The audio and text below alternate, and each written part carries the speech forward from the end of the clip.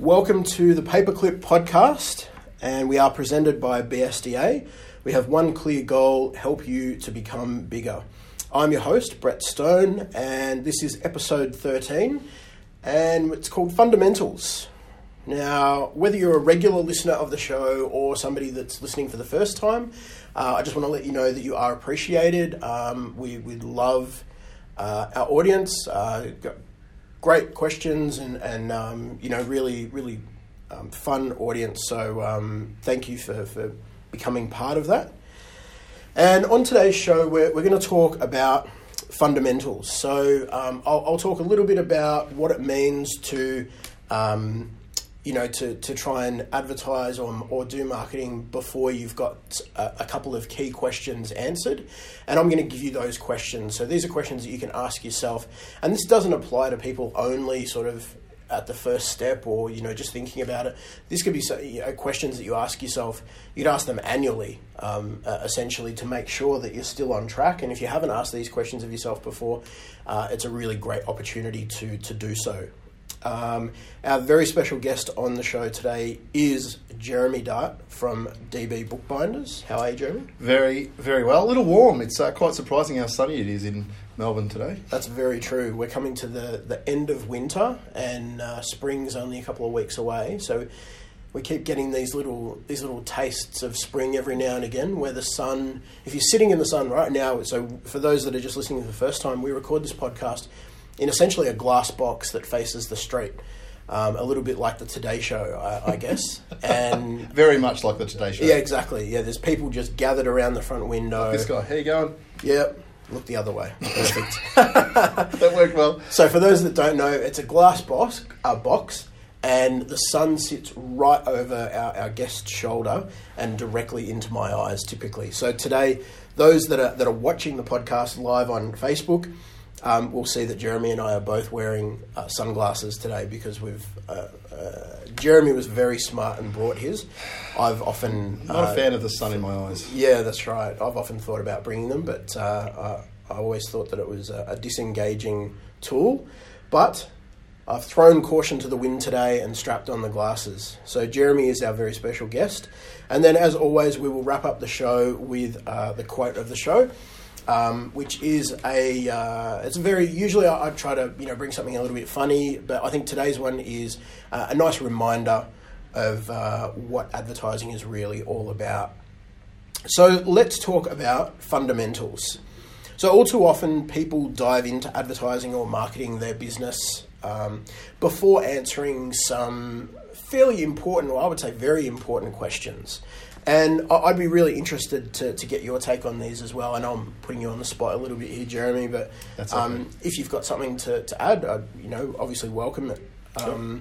So these 4 questions, now this originally was actually a list of 3 questions that I typically start most of my workshops and sort of coaching sessions with clients. I'll start with these 3 questions. And then the 4th one is something that I've added today as a result of something that one of our podcast guests has previously talked a lot about as well. So the first question is, who is your audience? And I think this is a really, really, really important question to know or to be able to answer, because ultimately when you're talking about who your audience is or whether or not it's essentially going to guide you as to if you're doing any advertising or marketing, where those people might be, what they look like, how old they are they male or female, what kind of interests or behaviours do they have, all those kind of things. And it makes doing things like advertising in places like Facebook and Google and LinkedIn and all kinds of places really a lot easier for you. Yeah. Answering those questions will really, really help. Yeah, absolutely. So the second question is, what do you do? And I'll very quickly... These are really hard questions. So I will follow that up very quickly with the third question, which is, what do you sell? And the reason that I follow that so quickly is that it's really important that you understand the difference between those 2 questions. So if I was talking about your business, Jeremy, I would, the way that, and you can correct me, I would love you to correct me if I'm wrong, Oh, sorry, keep going. So what do you do? I would say that you are a binder of books. You restore old books back to their new glory, and you essentially help to. It's a bit like having a time capsule all the time. By having, like a thesis from when you're at university or, important family history or memories, and all these things are bound into a book. I would say that you do that. You are the physical bookbinder. You are the maker of these books. Yeah.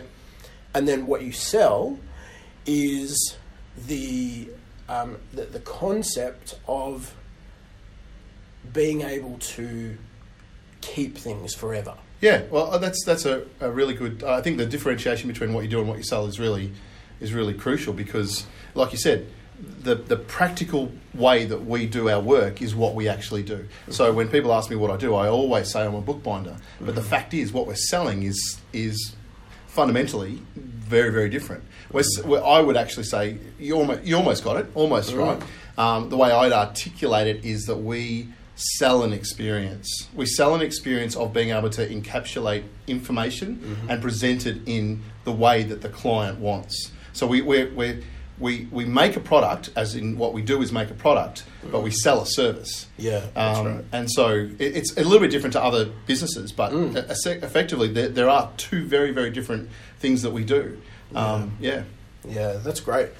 I'm actually really pleased that you, saying those are really hard questions and then being able to nail it. So when I say they're hard, they're really profound. I don't think one of the things that I've challenged until I met you and started to do some work with you, I was really struggling with understanding, what our business is and what it does and what it sells. Because those, or even to the point who our customer is, because realistically, we have so many different avenues that we could go down. If not a lot of people think about it, but the way that we make a book is the way we can make a box or a folder or a menu cover or a photo album, and all of them are kind of books, but they're not. And then we can do flip charts and we can do, all sorts of presentations. So trying to determine who our target audience is, it needs to be...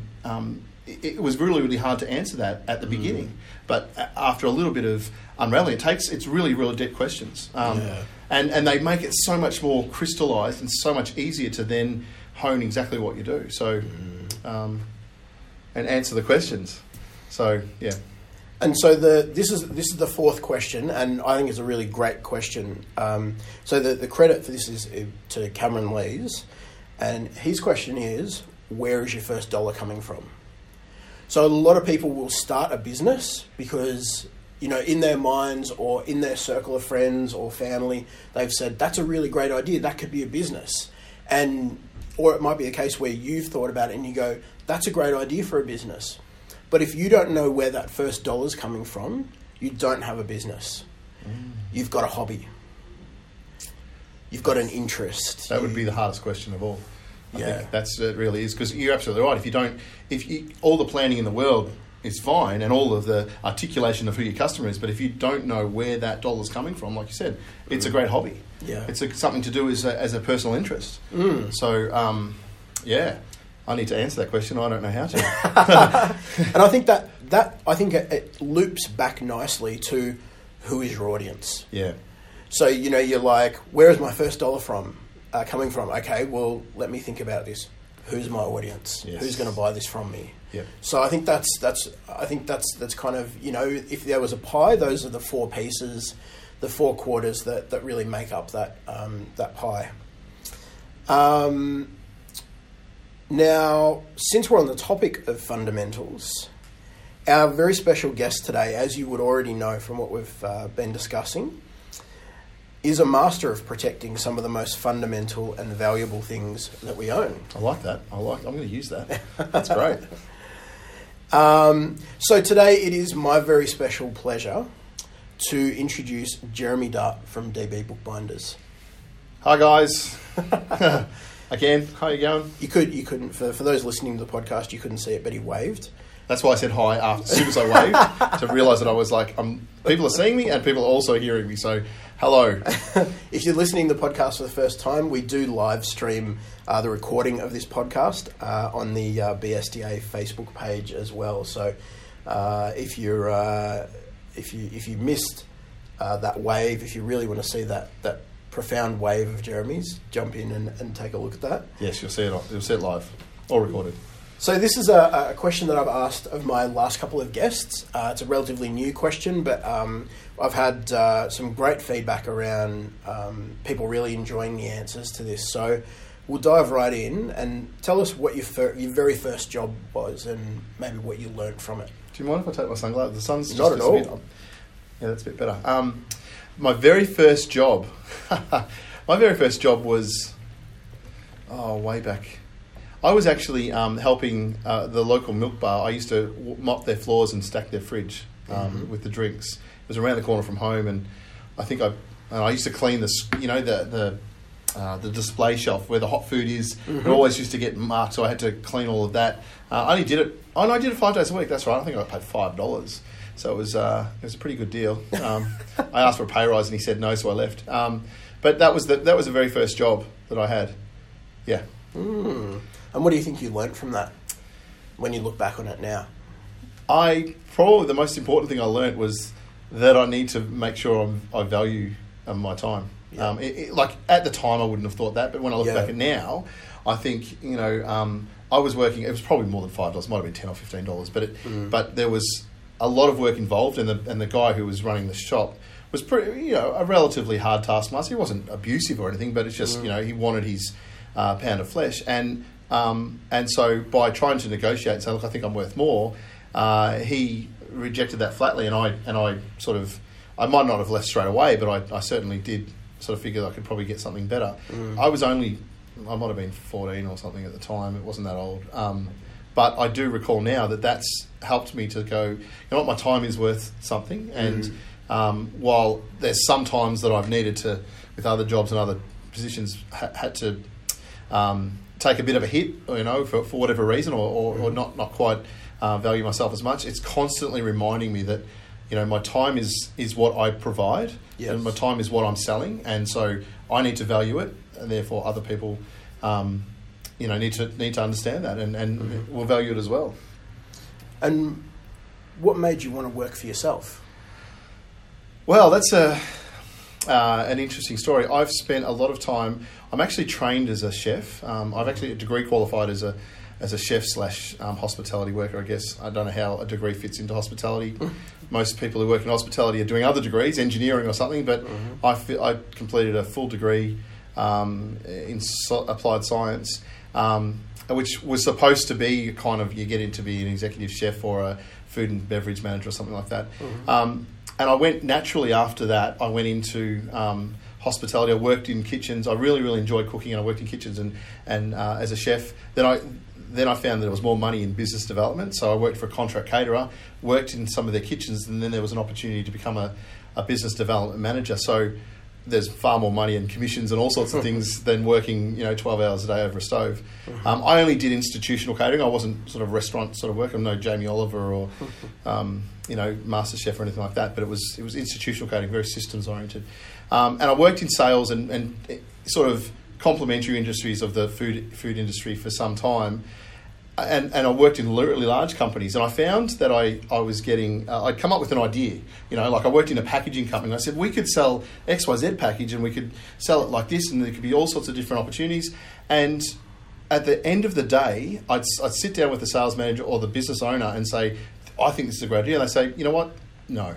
And when questioned, they go, well, because it's my business and I just don't want to do it. Really, there was profitable opportunities. There was a little bit of cost and there was a little bit of investment, but it could be seen that it would work. But they said, look, we just don't. That's not what we want to do. So I constantly had that coming up against me when I was working for multiple different multinationals, and my dad had always been in bookbinding. He'd run his own business, and so I just felt that there was, if I was going to do something, then I wanted to control my destiny in a little way. Make the decisions and live and die by those decisions, rather than have someone say no because I don't want to.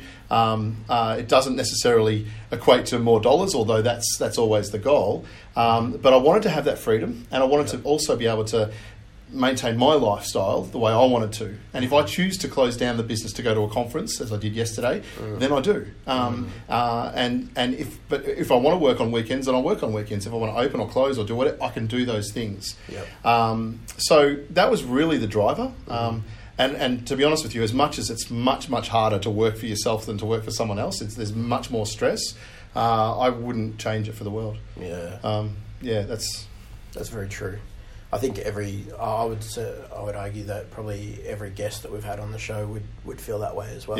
Yeah. And what excites you about DB Bookbinders? Well, that's a bit of a roller coaster. What excites me, and I guess it always has, is that I'm knowingly going into an industry that is, from everyone else's perspective, almost, is a dead industry or a dying industry. Everyone considers books to be dead. But it excites me that we can constantly find new opportunities. And we, there's a lot of, in the print trade, they talk a lot about dying, the industry dying, and a lot of consolidation and people being bought out and people going broke, and a lot of stuff coming out of China and all sorts of different things like that. But what I've found is that we are busier than ever. We're not a big organisation. We don't have a lot of staff, and it doesn't take much for us to be busy. But we are constantly getting inquiries about stuff that's made, that people want made. And even when we think it's going to get quiet, the phone rings and there's not just one or two jobs, but 5 or 10, 15 different jobs, and people are always looking for something like what we do. We're convinced now that the industry, that our particular business, our industry, will never die. It's just about, I guess, diversifying and making changes to accommodate that. I guess that's, from a business perspective, that's exciting. What is even more so, and as you mentioned earlier in the fundamentals, the questions, the big thing for me, and the thing I get really, really passionate about, and I get more and more passionate as I go along, is that we have a unique opportunity to assist people in continuing their legacy and continuing their story. With the digital age rolling on, people say, books are dead, and Google's digitised every book and all that sort of thing. But we find that more and more people want to preserve their history. I mean, you look at the genealogical industry, the Ancestry.com and all that, that's just growing. There's so many people that want to do that. And to be able to present that information, you can't look at a screen and do that. You can, but it doesn't say the same thing. I'm really passionate about the fact that books are a multi-sensory experience. We encapsulate. It's an experience where people can put their content in. We can't necessarily control all the content. They put whatever they like in it, but we create that package around it that gives them that total experience. And I love it, whether it's a Dungeons and Dragons book that we did recently, or a wine journal we sent to someone who wanted to gift it to someone else. Or there's a woman, an elderly lady that's come in every single week for the last 6 weeks, and she's created these books that are called Dear Mother, and they're letters from her from her to her mum, or vice versa, over 3 different years. And she's got one set done, then she comes to do the next set and the next set, and she's only done 3 sets, but she's shown them to people. She's getting multiple copies for it. It's great business for us, but it's also, what an experience to go, I'm actually helping her present this, that then she can then articulate that to her family and pass that on. So, that's what I get really, really passionate about, is that people can go next door and buy an old book, buy a new book, or they can get the one that their grandfather or great-grandfather owned and has a little signature in it, and we can restore that and bring it back to its original, so that not only is it a book, but it's a book that their great-grandfather or their ancestors actually held and used. And being part of that, it's a privilege. It really is. Very true.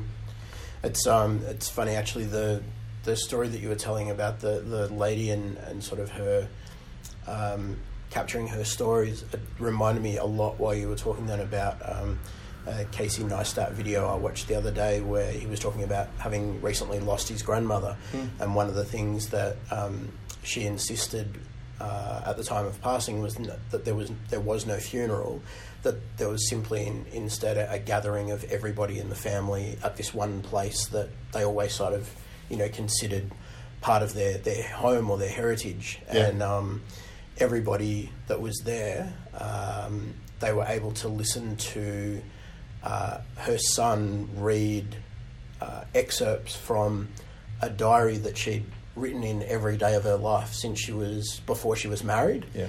And so, she would write in there about, today it was so poor. We had such little food that the kids ate, and she would say her husband's name. He ate, but I went without today. And then the next day, it would say, we didn't have enough for either of us to eat today, but the kids did. So that was what matters. And just the stories that that tells, and that people are able to share, and it being something so intimate as like a personal diary or journal. Yep. That's handwritten is something very, very different to sitting on a tablet or a laptop and just reading it. So I think I have to tell you this one story if I've got time. And this really drove it home for me. This woman brought a little old Bible, and a little old woman brought a little old Bible for us to restore.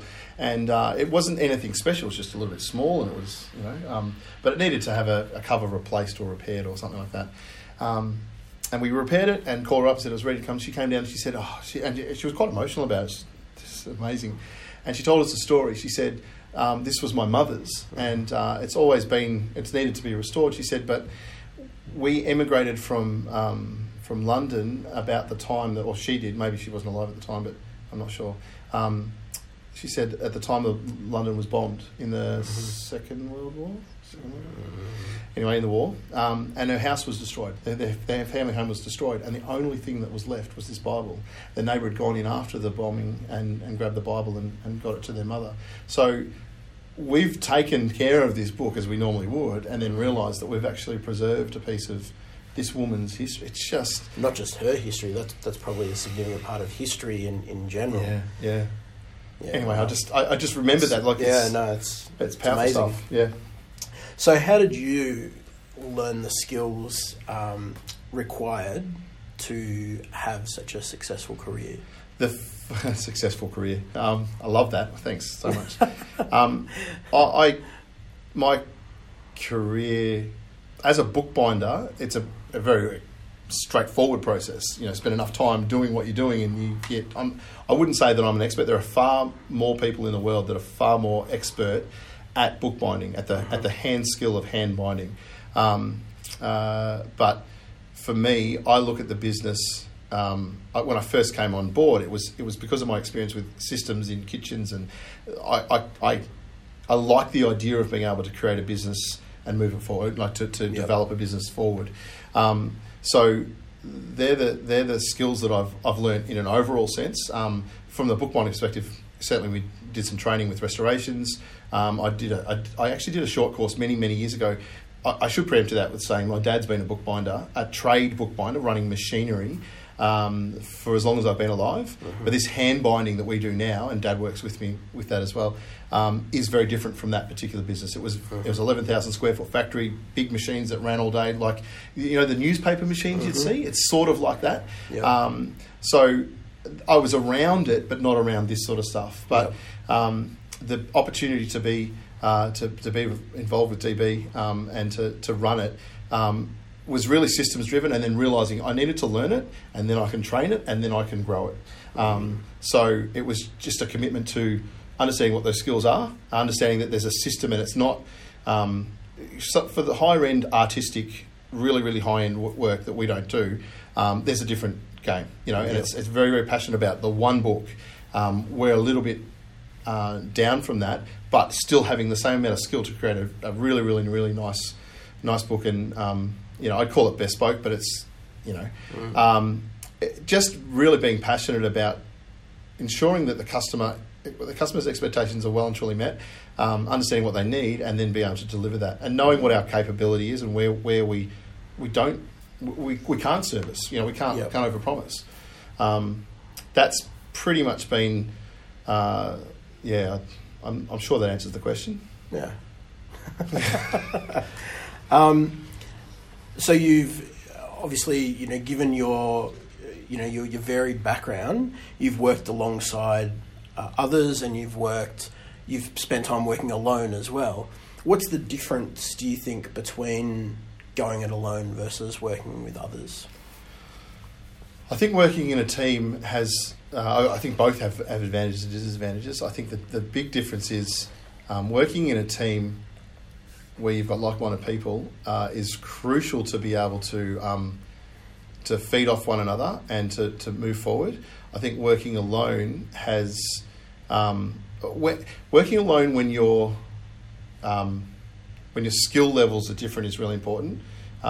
Working together when your skill levels are different is kind of hard because when they're significantly different. Mm-hmm. But when you're working as a team for a collective goal, then it's always good. I personally am not a big fan of working on my own. I guess you can probably tell it from my personality.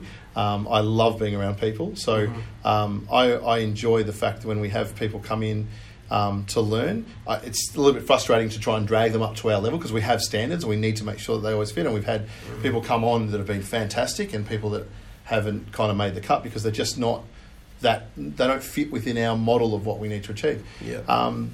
So I think each of them have their places, like working alone and working as a team.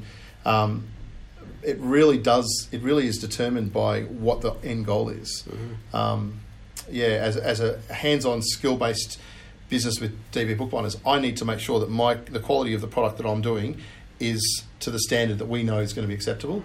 Working as a team where you've got a production run, which still needs to have a standard, but there's multiple jobs and multiple tasks. That's where that fits in there. And what do you think up until now has been the single greatest challenge that you've faced, and how did you overcome it? The single greatest challenge that I faced in the context of DB Bookbinders, to give you a bit of history, my father bought this business as a bolt-on and had a manager running it for some 15 years. Then the manager decided he was going to move on. And that's when I stepped in and said, look, I want to, because Dad was semi-retired and I thought, you know what, I can give this a shot. The challenge was that the staff moved so quickly away, and so we had standards we needed to provide, and there weren't any systems. In bookbinding, it's very much a folky kind of old school kind of approach. So all of the information is in here, and it's passed on verbally, and then people just upskill by that. Having procedures and policies that are written down and standardised, while they are standardised, there's a lot of subjectivity to it, and it's a craft. So the biggest challenge was trying to maintain the business structure as it was and the business customer base, while trying to move it forward and trying to get out of that. So we, Dad and I, spent many nights till midnight or 1 o'clock in the morning trying to skill and trying to get the work done because we had sheer volumes of work that were still there, and it was just continuing to come. So, and to maintain the standard that we needed to ensure the customers were always happy.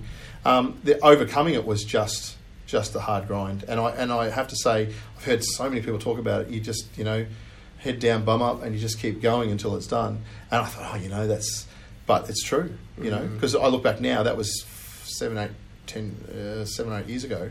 I never thought, I could never see the end of the tunnel. I could never see the light. And now it's the business is totally different. There's been some changes, sure. There's not as much work in that particular field, but in that particular slice of the industry we get. But the quality, the way we do work is much more standardised, and we know the confidence in terms of being able to produce what we produce is just, it's a secondary, it's a second nature. Second nature. It becomes second nature, yeah. So that was the biggest challenge I overcame. It's just sheer hard work. I've got a thing up on my wall that I think Winston Churchill said it. When you're going through hell, you just keep walking. And that's, while it wasn't, I wouldn't call it hell, although it might have felt like a time. We just kept walking and you get to the end of it. And it's a different story on the other side. So yeah, and I think often you don't even necessarily recognise when you're through that either. Like it just feels... at some point you sort of stop and take a breath and kind of look around and you think, right, we're here now. Occasionally I pinch myself and go, I can't even almost remember those days when you go, we spent hours, like it was, I'd get home, I remember that when we started to see it work a little bit better, we go, we're leaving here at 9 o'clock tonight.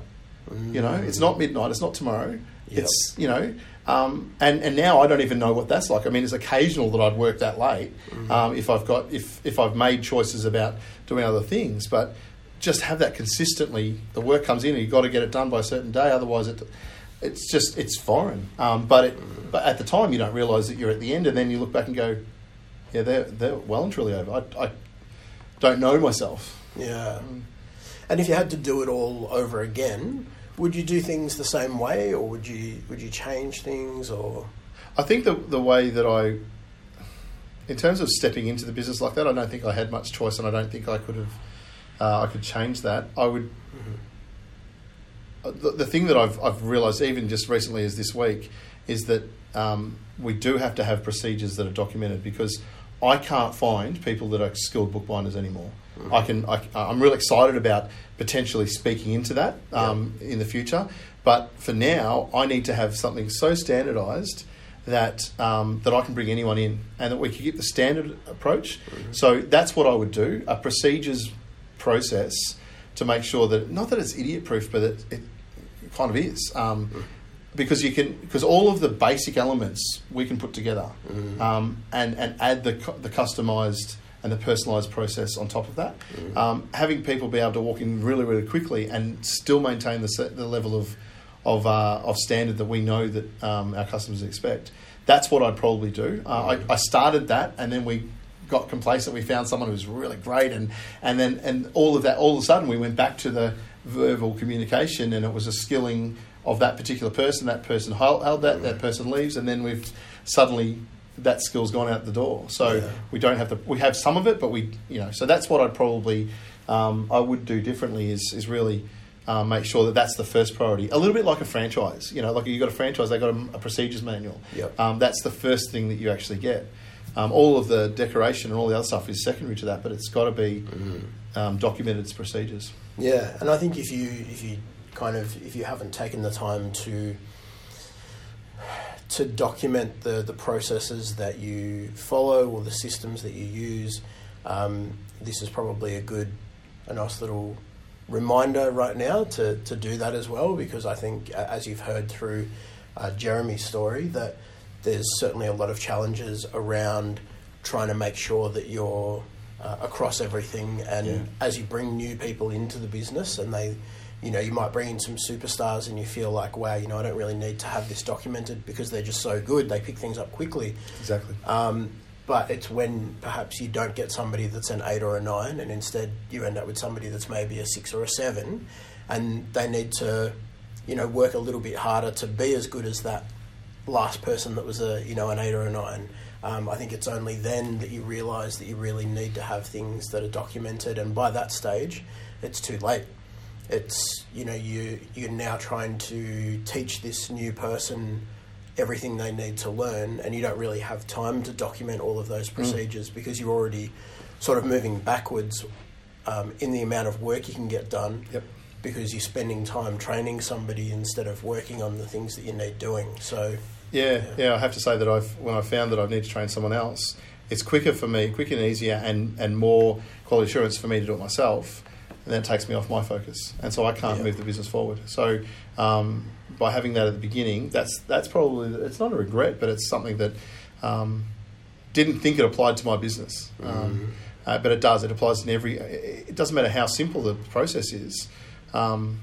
You've got to have it so that it's duplicatable in business. And what do you think the best advice you've been given is? The best advice I've been given throughout, this could be, either recently or throughout your whole career. It's a bit of a catch cry, but I always use it, and I'm still working out how to apply it in different situations. But someone once said to me, "If you sell to the masses, you eat with the kings." And this is completely different from what we were just talking about. But that piece of advice can be applied and extrapolated and unravelled for anything that you do. That's where the most value is. Because if you sell to the kings, then you're going to eat with the masses because there's just not as many kings. So I try and apply that. It doesn't necessarily apply to everybody, but I try and apply that in the context of whatever I do. If I'm making it palatable for the majority of people, then there's the most value that I can extract the most value from that, or I can be rewarded the most from that. Yeah. That would be the first thing that comes to mind. I'm sure there's plenty of information. I said I was at a conference yesterday, and there was some really, really powerful little tidbits that I sort of picked up. About one of the guys was talking about massive and immediate action, and that's something that I know personally I lack.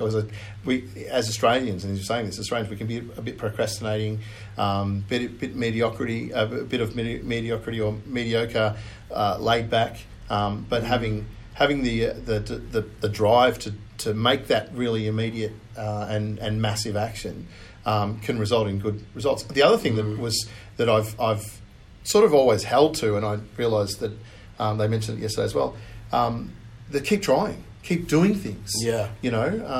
For sure. My binder is full of different projects and ideas that I've come up with, and so keep trying something and don't be afraid to fail.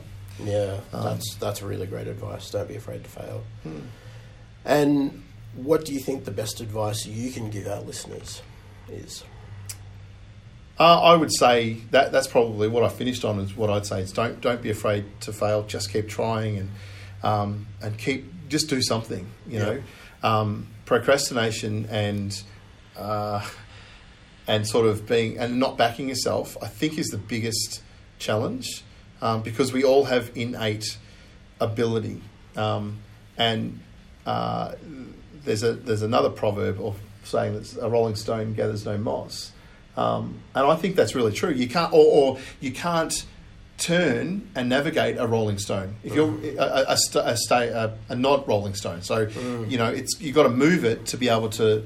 You've got to have some momentum to be able to direct it. Yeah, that's right. The slower your motorbike goes, the harder it is to keep on track. Absolutely. So that's what I would sort of really, really encourage. I get passionate about systems and business, and not everyone's like that. But if you have an idea, don't wait. It's later than you think, and you need to go and do it now. And that's the other thing that came out yesterday. Australia is the best place to do this because you will be okay. We have an amazing safety net, and I didn't even realise that. I thought, hang on. I have a family that I need to provide for. I have a mortgage. I have all these sort of things, but I'm going to be okay.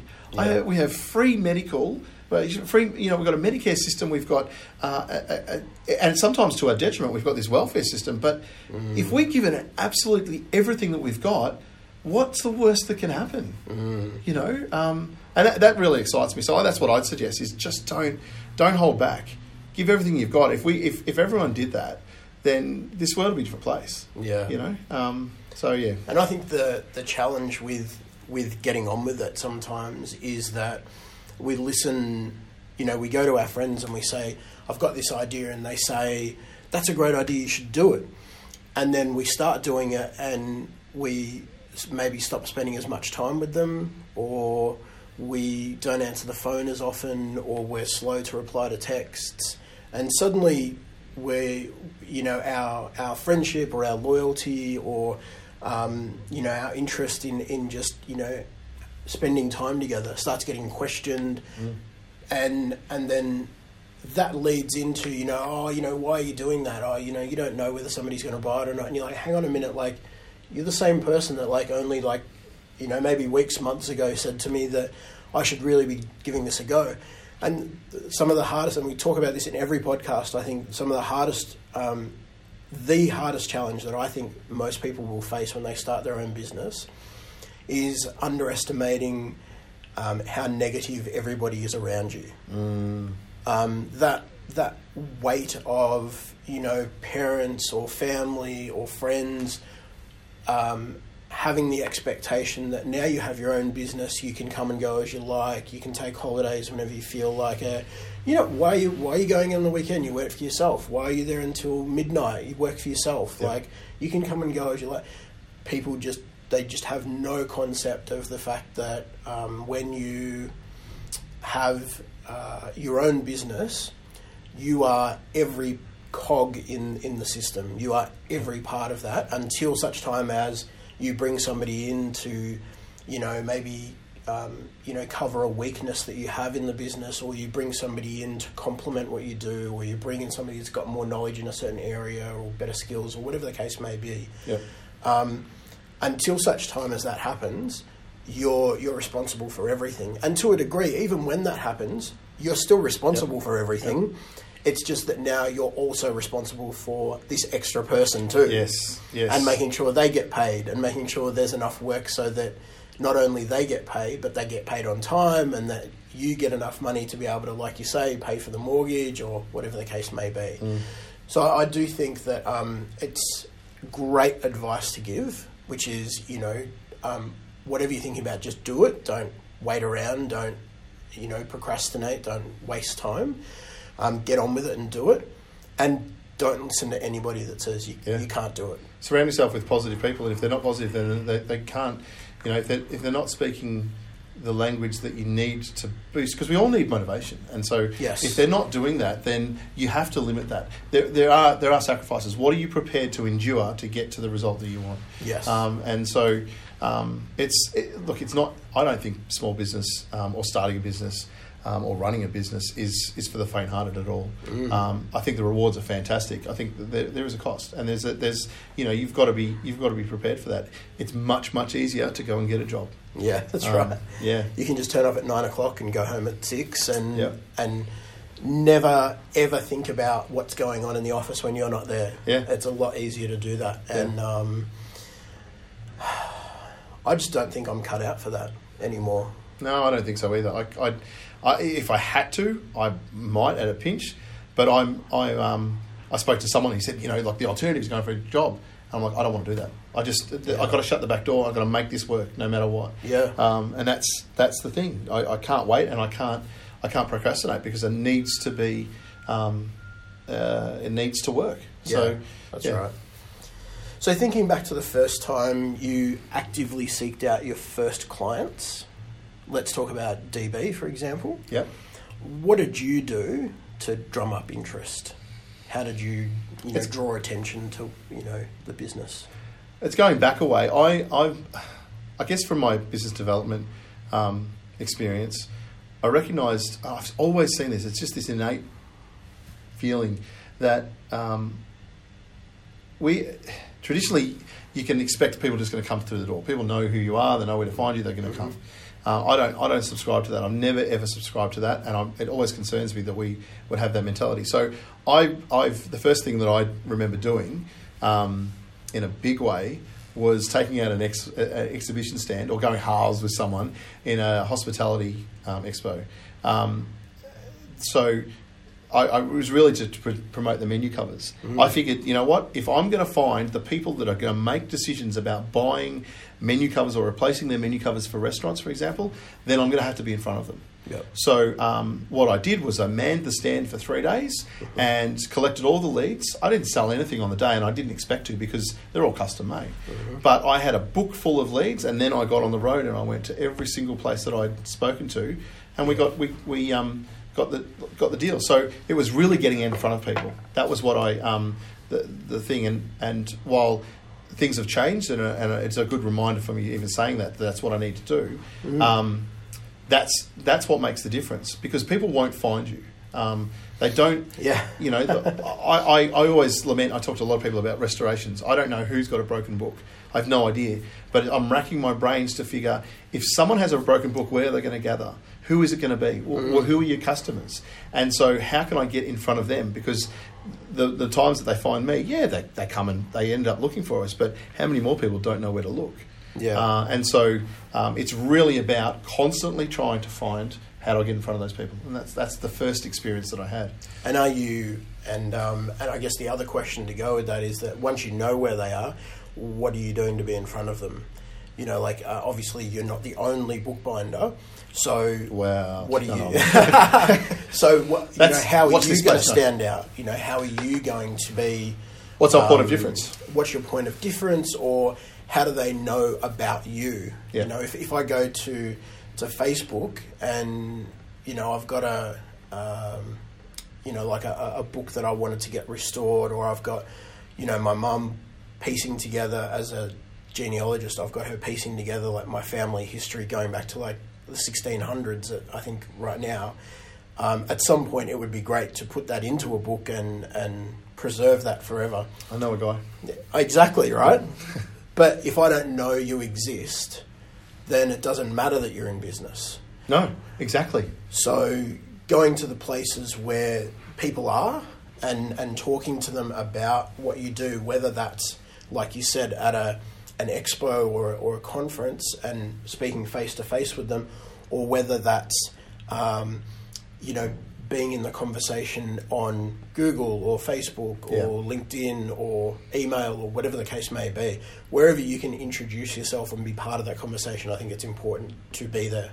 I think on something you've touched on, and I don't know whether I mentioned it, but I think there's a multi-tiered strategy, because I think there's certainly for us where, I'll be honest, most of our restorations are done by the older generation. Most people, there's some who are children of people who've passed away and they want to get their mum's recipe book redone.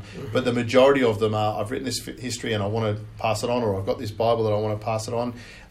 There's certainly a connection with the senior age demographic, and so sometimes, not all the time, but sometimes the online presence doesn't actually reach them. The same with thesis. We do a lot of thesis work. Sometimes the students aren't actually on Facebook. Sometimes they're not on Google. So understanding that there's more than one way to skin a cat, and Absolutely. There's more than one way to communicate with them. So we have an approach that's like, we need to be in front of them physically, and we need to be in front of them online. If we didn't have an online presence, most of our work wouldn't come through, because that is the majority way of people finding it. Yep. But there is a section of the community that I need to physically be present, and I need to knock on their doors, or I need to be somehow communicating with them in person. And it speaks back to our actual product, because it's not an online product. It's a very tangible product. So there's a connection between me physically being present and me physically holding your book and all that sort of thing. So, but having understanding that there's multiple ways of actually communicating and being present and helping people find you, I think is really important. And once they're kind of in, or you've had that first conversation with them, or they've given you their book to restore, whatever the case may be, how do you make clients feel welcome after that first contact? After the first contact of them inquiring, or actually? Yeah. So what we do, if I was to use I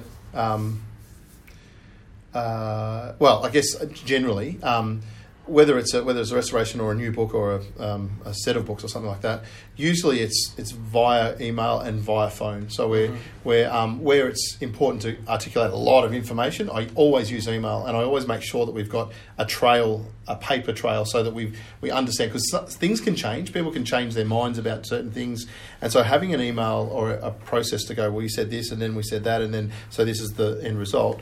But I also find it's really important to be able to communicate with them on the phone, putting a face to the name. Surprisingly, we get a lot of people, not as many as we used to, but we get a lot of people still wanting to come in. They want to have a look at the books, they want to touch the books, they want to talk. And I think, while they never ever say it, I think I want to make sure you're real, and I want to make sure you actually say what I think you're going to say, and you're going to know what I'm talking about. Yeah, and so you're not just sending it off to overseas to get done or something. Yeah. I really, it's really, really interesting and really insight for people to come in. And I had a woman who ordered a number of theses, really quite expensive, and she had to come. She couldn't. Works during the week, so she had to come in on a Saturday, which I'm happy to open for, especially for a larger order. But she just wanted to touch the books, and she placed the order. And we have an online ordering system for thesis, but we can fill it out there on the spot. It doesn't take them very long to understand what we do and how we do it, because what we say on an email is exactly what we say what I say in person. So, but I think it's really important to have those both levels of communication. Having said that, sometimes we only ever communicate it on email because it's a very straightforward process, and they place the order, they're happy to receive it. That's it. Yeah. And how do services like social media, like Facebook and LinkedIn and Instagram and those kind of things, do they assist with the growth and awareness of DB Bookbinders? Yeah, I think so. I come from a school of thought. I guess the family thought that it doesn't, but first-hand experience working with yourself, doing some little other work before I met you, I saw the results, and I could see that there's quite clearly, and the more I hear about, there's going to be 2 billion more people on Facebook by 2019. That's the prediction. So that's a huge number of people. And so it stands to reason that people are making those decisions. I know when I'm talking to them, they've already made a decision about our business by the time they speak to us or by the time they send an email. So all of those social media platforms, is that the word? All of those are actually crucial. And while we haven't covered every single one of them, we have a presence of sorts on every one, and it makes a massive difference. I think it also helps to make that connection with the younger generation, because the older one knows a bit about bookbinding, but the younger ones, they don't necessarily associate it with it.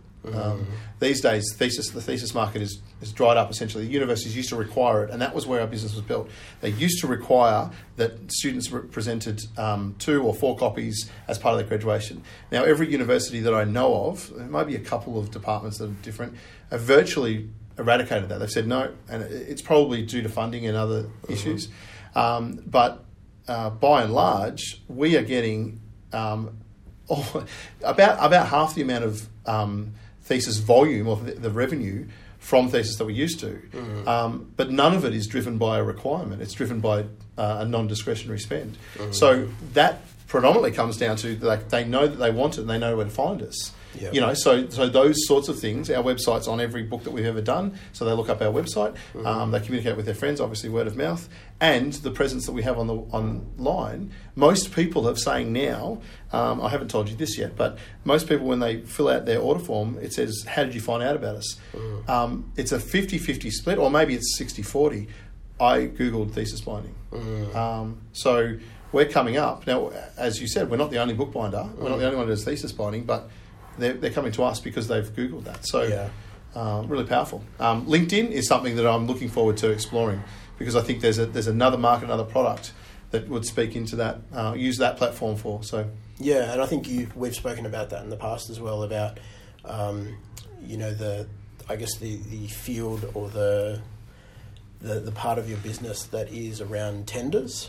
Yes. And preparing tenders for businesses as Tenders well. and sales presentations, yeah, absolutely. We have had some people come to us from time to time, and there's a huge market opportunity there for that. So, yeah.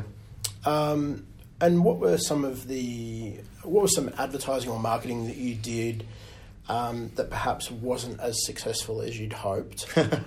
I can tell you. I know exactly what those are. So let's go. Yeah. And what did you learn from it? So I got, as everyone does, the print shop or print something or other. We'll do this flyer dropout for you, this price for 10,000 dropouts. And I thought, fantastic, I'm going to sell 100,000 journals for Christmas 2 years ago. And so I think $500, $600, $700, whatever $100 was in the local area around me. I'm going to drop 10,000 flyers. I didn't get a single response. So there was that, which is like, surely someone is going to see that and go, yeah, I want it. No. The other one that I did many, many years ago, we did a local magazine. In fact, we've done it a couple of times. We thought maybe we can get into the wedding industry. We can do wedding guest books. And so we took out this 12-month package for a really, really, really nice looking magazine that is operating down the Mornington Peninsula. Well known, and nothing wrong with the magazine at all. We put in there, we can do wedding invitations, we can do guest books. sign up now, or call us now for your free wedding planner book. We're going to make a little flag. Not a single response. Print advertising has its place, not for us. I am considering doing some with the senior market once again for book restorations. Yep. But those two particular decisions to make to go and do advertising, it didn't fire. And yet I've heard people. I know an electrician who does letterbox drops, and that is his number one return, or the number one most successful marketing process. Yeah. So it really is horses for courses. I think some of that as well is it does depend on the type of work that you do. Yeah. Absolutely. Looking at an electrician, it doesn't matter who you are, inevitably you will always need an electrician. Yes. And so I think for that reason, people are really good about taking the phone number or taking the flyer and just putting it on the fridge and being like, one day I'll need that. Yeah. Because you always need it, or, maybe the last one wasn't as great, or they overcharged, or they were late, or something like that. And so for that reason, you might want to keep a new one around.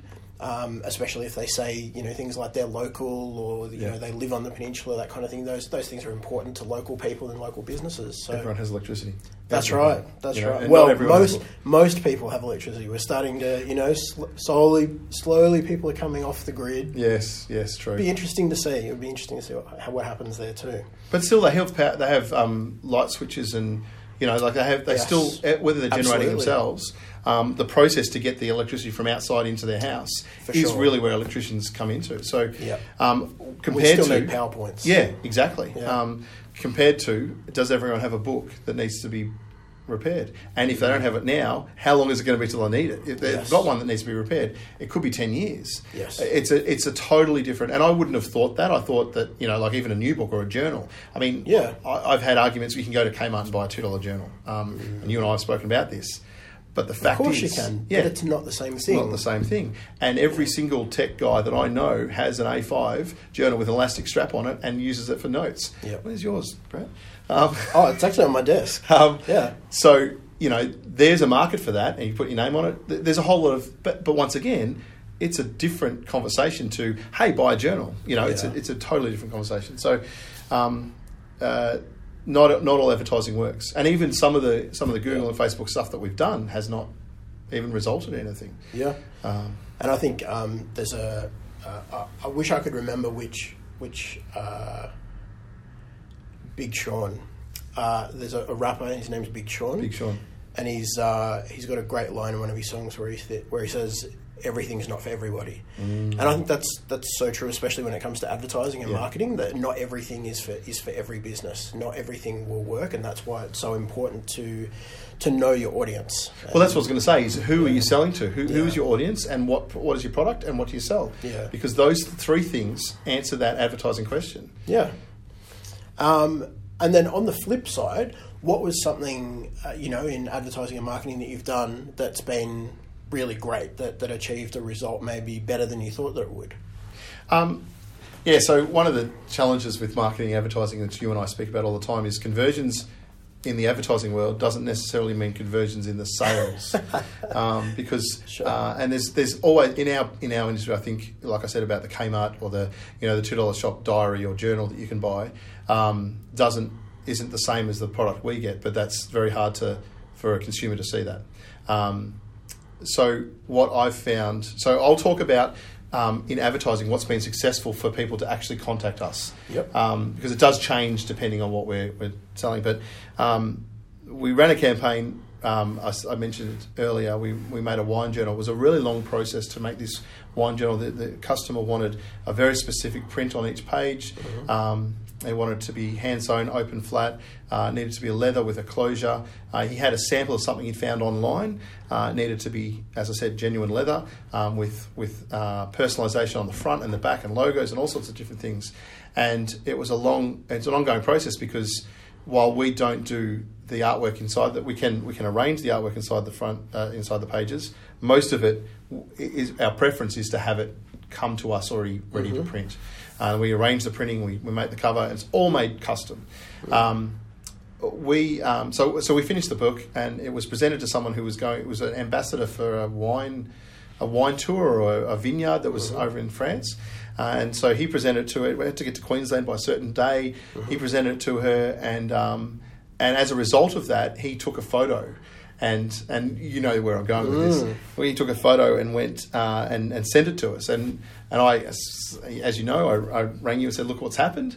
And so we used that as a bit of a campaign. Now the results that we got from that sort of blew it out of the water. And even now, that was a couple of months ago now, and we've done similar things on Instagram and Facebook, and none of them have come close. The closest one that I've had in terms of that response, number of likes or number of responses, has been one of my daughter when we went to the footy. That's the second best one. And all the other books that I've done, all of the other individual sort of things. And as you know, and you said it to me, and I heard this at a conference recently, and I've thought about it myself, the story is what sells. The story is what gets people in. And so for us, the experience, we're selling an experience rather than a product. So having people see the book next to the recipient of that book as a gift has sparked a response. And from that, we had a couple of inquiries for more wine journals. We're just about to do that again with another little video, an unboxing. And I believe that for our restorations, that's going to be another really, really powerful thing. So yeah. And I think that's and I think what you've touched on there in both examples where you talked about them being the most successful posts you've had, it is not a coincidence that both of those things are behind the scenes. Like I talk about this, like I don't know when people will understand. At some point they will understand and it will be too late. But if you are not showing people, I talk about this thing that I call the Wizard of Oz effect, which is when you allow people to see behind the curtain and what really happens, what real life is like, how things are made, what goes into them, the response of being presented with such a wonderful gift like that wine journal. If you're not sharing those experiences with your customers, you are missing out. 100% you're missing out opportunities. Yeah, and I didn't believe that when you told me that until I saw that post. And I was like, this is amazing. It just changes everything. It's really... it's a really powerful story, and it's absolutely true. I would agree 100%. I want, as much as if anyone goes onto our website and looks at the thesis page, they'll see the video of me with my long sideburns. And I don't like that video because I feel vulnerable. But the fact of the matter is, that is what people want to see. Because we're not talking about a mass-produced product that's coming out of China or coming out of a factory. It's a bindery where there's a bit of mess here and there's a bit of that there, and we show a couple of things the way we do stuff. And what I found is people are fascinated to see that stuff. Exactly. They really are. It's not a coincidence that the Kardashians have had so many seasons on TV. Even if it's not real, people love the idea of seeing behind the scenes, or what at least they are perceived, or what is perceived to be behind the scenes. Yeah. And the Kardashians TV show is a great example of that. Obviously Kim was on a different kind of TV show, a one-time screening TV show many, many years ago that kind of brought her to fame. But I think what she's been able to do as a businesswoman, not just her, but her mum, Chris, as well, I think what they've been able to do in building a business and an empire, essentially now, in allowing people to see behind the scenes of their family and, photos of them at photo shoots or, at private family functions or all these things that most celebrities don't typically do. They'll show you videos of them like popping bottles in the club and, throwing hundreds, maybe thousands of dollars on scantily clad women in venues because that's what the culture of, hip hop or whatever is. But that's not what really resonates with people. That's not what endears you to people. What does that is the story behind where you got the money to do that, or what it took. It's like DJ Khaled showing videos of him in the studio mixing an album or creating, the next single, or on the phone with Justin Bieber talking about how they're going to make their next song and that kind of thing. Like, that's what people are really, really interested in. So I think those are the things that matter more than sometimes the finished product almost.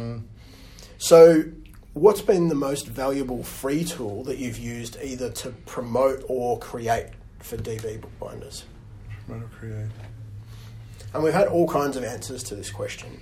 Everything from my own mouth to, Canva, or, having going to conferences, or, everybody's got a different thing that they really see as the one free thing that kind of triumphs over everything else for them. So you want to know what the free tool that I've used not to run DB Bookbinders? It could be to run, but typically it's to either promote or create. Promote or create. Yeah. Because the first thing that comes to mind is the G Suite for some reason. Yep. Google accounts, or Google, that's been really powerful, but that's really behind the scenes. It hasn't really. I use it for all sorts of different things. And that's free. I managed to somehow get it free. Yeah. It's been that forever. But in terms of promoting or creating with DB, I think that probably the most powerful one's probably being an online tool would be like Facebook or something like that initially. Although I haven't necessarily. Yeah. See that you. I don't know. That's a really tough question. The best free tool. I don't know. I think Google's a great answer. Yeah, I think everything that we use a little bit of the Adobe Suite and stuff like that, but we pay for that. So in terms of creation, I think the Google Suite would be the one. It's not through the ads. Obviously, ads are paid, but every single. I love the fact that I can use it for free and I can share it, and I have. We use it for every aspect of anyone who wants us to print something and bind it. We will send them. We'll create a folder. Mm-hmm. So in terms of being able to connect with customers and make it really, I had one person who I'm doing some books for them at the moment, and she said it was so simple. I sent them a link and they sent the files, and that was it. And they were 30 meg files. Mm. So they really appreciate that. A lot of the thesis students wouldn't necessarily attribute that to an ease because it's automatically embedded into the order form. Yeah. But those sort of simplistic approaches, it adds to the customer experience of being able to do it really, really simple. So yeah, it's probably not something that you've heard before, but it's certainly for us, it's been a big thing. I think it's great. I use Google, like the suite of tools that Google offers for free. I use them every day. Yeah. And I think that the value that they give small business especially is huge. It's really undervalued. Like there's no reason if you're at a situation now where your renewal for Microsoft suite of products is coming up, or you're thinking about buying, Office, or I think it's like $165 or something like that a year now. Mm. If you're thinking about doing that, I would ditch that idea really quickly and just jump into Google, because there's very little in that suite of tools that Google offers you for free that Office has anything else. Yeah. I do have to say, just recently we've had a website change and we've added the Drift app. Yep. So it's something we're working with and working on how we integrate it properly. But I have to say the response we've had, like we've seen more people respond on, connect with us on Drift, and a little face comes up and says, "How can I help you?" Compared to filling out an online order form. Yep. There's an expectation that we'll respond quickly, and that's something that we're working on. Mm-hmm. But certainly the way that people are connecting, it just says to me that there's a much more demand than even I thought was there. Yep. So that it's been a powerful insight to us. Gives us a little bit of an understanding of where customers are at, which we didn't. I mean, who would think that people are online and they somehow find us, obviously through an ad or something else. I'm saying somehow, like we're sitting there unbeknownst making a book, and suddenly someone goes, "Hey, I'm looking for a third wedding anniversary present for my wife," and he's sitting there right now expecting a response, and you go, and bookbinding's dead. You know, that's right. So I think that it's all about how you adopt what's around you. Exactly. Right? So I think you're doing a great job of being open to new ideas like the Drift Live messaging, and you know, all the other advertising that we work on together as well. And I think that's just you know, a sign of you recognising that people are still there and people are still looking for what you want. It's just that people aren't in the places necessarily that they used to be. And so as long as we know where those people are, which 15 million Australians are on Facebook, so we know where they are, you know, we just need to reach those people and talk to those people and reintroduce them to the idea of books and you know, the incredible work that you do. So what's the next big thing for you? Well, I mentioned it a little earlier. I'm really pleased. I don't know whether it stuck or not. One of the things that I've been toying with a lot is people are fascinated, like you said, they're fascinated when you pull back the curtain. And I think it goes a little step further. Some people are just, oh, well, that's amazing how you make a book. I've heard time and time again, wow, that would be so cool to do. And I have a belief, it comes from two different things. You know, we can scale DB Bookbinders only so far. Unless we streamline the approach and have standardised practices and procedures, but we also have interested people. But they need to have a level of... It's a little bit like me going and doing Facebook ads compared to you doing Facebook ads. You know, you have a depth that I will never have. Or me doing a bit of graphic design, getting Illustrator and learning over 15 hours how to do a little page, and I can give it to a graphic designer and they'll do it in 30 seconds. There's an element of skill that's required. You know, making a book is one thing. Learning and wanting to perhaps pursue bookbinding, maybe as a business or something else, is another step altogether. So what I want to do is explore the opportunity of expanding the industry. I have a fundamental belief that bookbinding. I believe that there's opportunities there. It's not massive. It's not going to be the biggest thing since Apple or anything, but the bigger an industry gets, the more people are aware of it and the more work that comes from that. Traditionally, bookbinders have been, I'm not going to share my secrets because then you'll compete against me. And I think that there's a real opportunity to say, what if you saw behind the curtain, it's something that you were interested in, then we were able to provide some level of training and potentially look at creating opportunities for people to do bookbinding, not with us, but as a a little side business for themselves. So I really love to, and it's a pipe dream, and it's got a lot of work to go on it. But what if we could create something like that, and you effectively you reinvigorate the elements of the industry and continue to promote the value of books and the value of bookbinding. That's something that I'd like to see happen, and I've sort of made some sort of steps to talk about that. I did an adult apprenticeship in bookbinding, so I'm actually a qualified bookbinder. It's not worth the paper it's written on, but you know, but it was real insight to see what industry is expecting. Every bookbinder, every print finisher or bookbinding in the trade needs to know how to bind a book.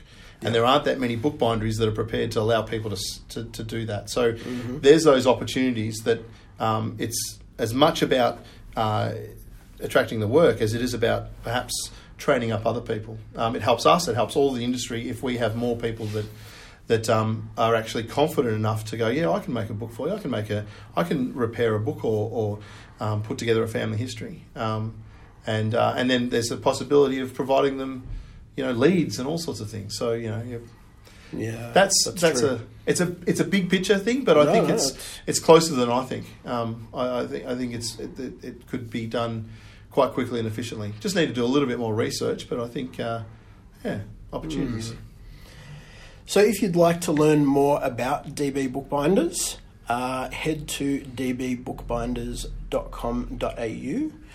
And you can have a look at all the terrific products that they have available online. And as Jeremy said before, you know, if you're a university student or you previously achieved, you completed a thesis, then there's an opportunity there where you can create a hardbound thesis online that you can keep forever, give to family members. What else would they do with them? Use them as doorstops? No, don't use them as doorstops. I I know that they give them to their lecturers or their examiners. Yep. They often students will also issue them as part of their resume, depending on the level of qualification they're going for or something like that. But we can create I think it's called testament holders and boxes that would contain your certificate and your thesis. Oh, yeah. A whole lot of different things. They're really. I think it's really it's epitomised by people saying, I want it to be on the shelf. I know what's in it, and I'm not going to probably read it again, but it's there. It's hard. I can show people, and they can flick through it. It's an experience. So it really is about solidifying the work that you've done rather than seeing it on a screen. Yeah. So obviously, if you'd like to know more about that, head to dbbookbinders.com.au. And as always, I want to close the show today with a quote about advertising and marketing. And today's is, we have always said that advertising is just the icing on the cake. It is not the cake. And that's all about making sure that you're selling the steak rather than the sizzle. Yeah. And I think that's really important. So you've been listening to the Paperclip podcast presented by BSDA. We have one clear goal: help you to become bigger. If you'd like to learn more about growing your business, head to bsda.com.au. Thanks very much for being here today, Jeremy. Thank you. Thank you all very much. Until next time, keep growing.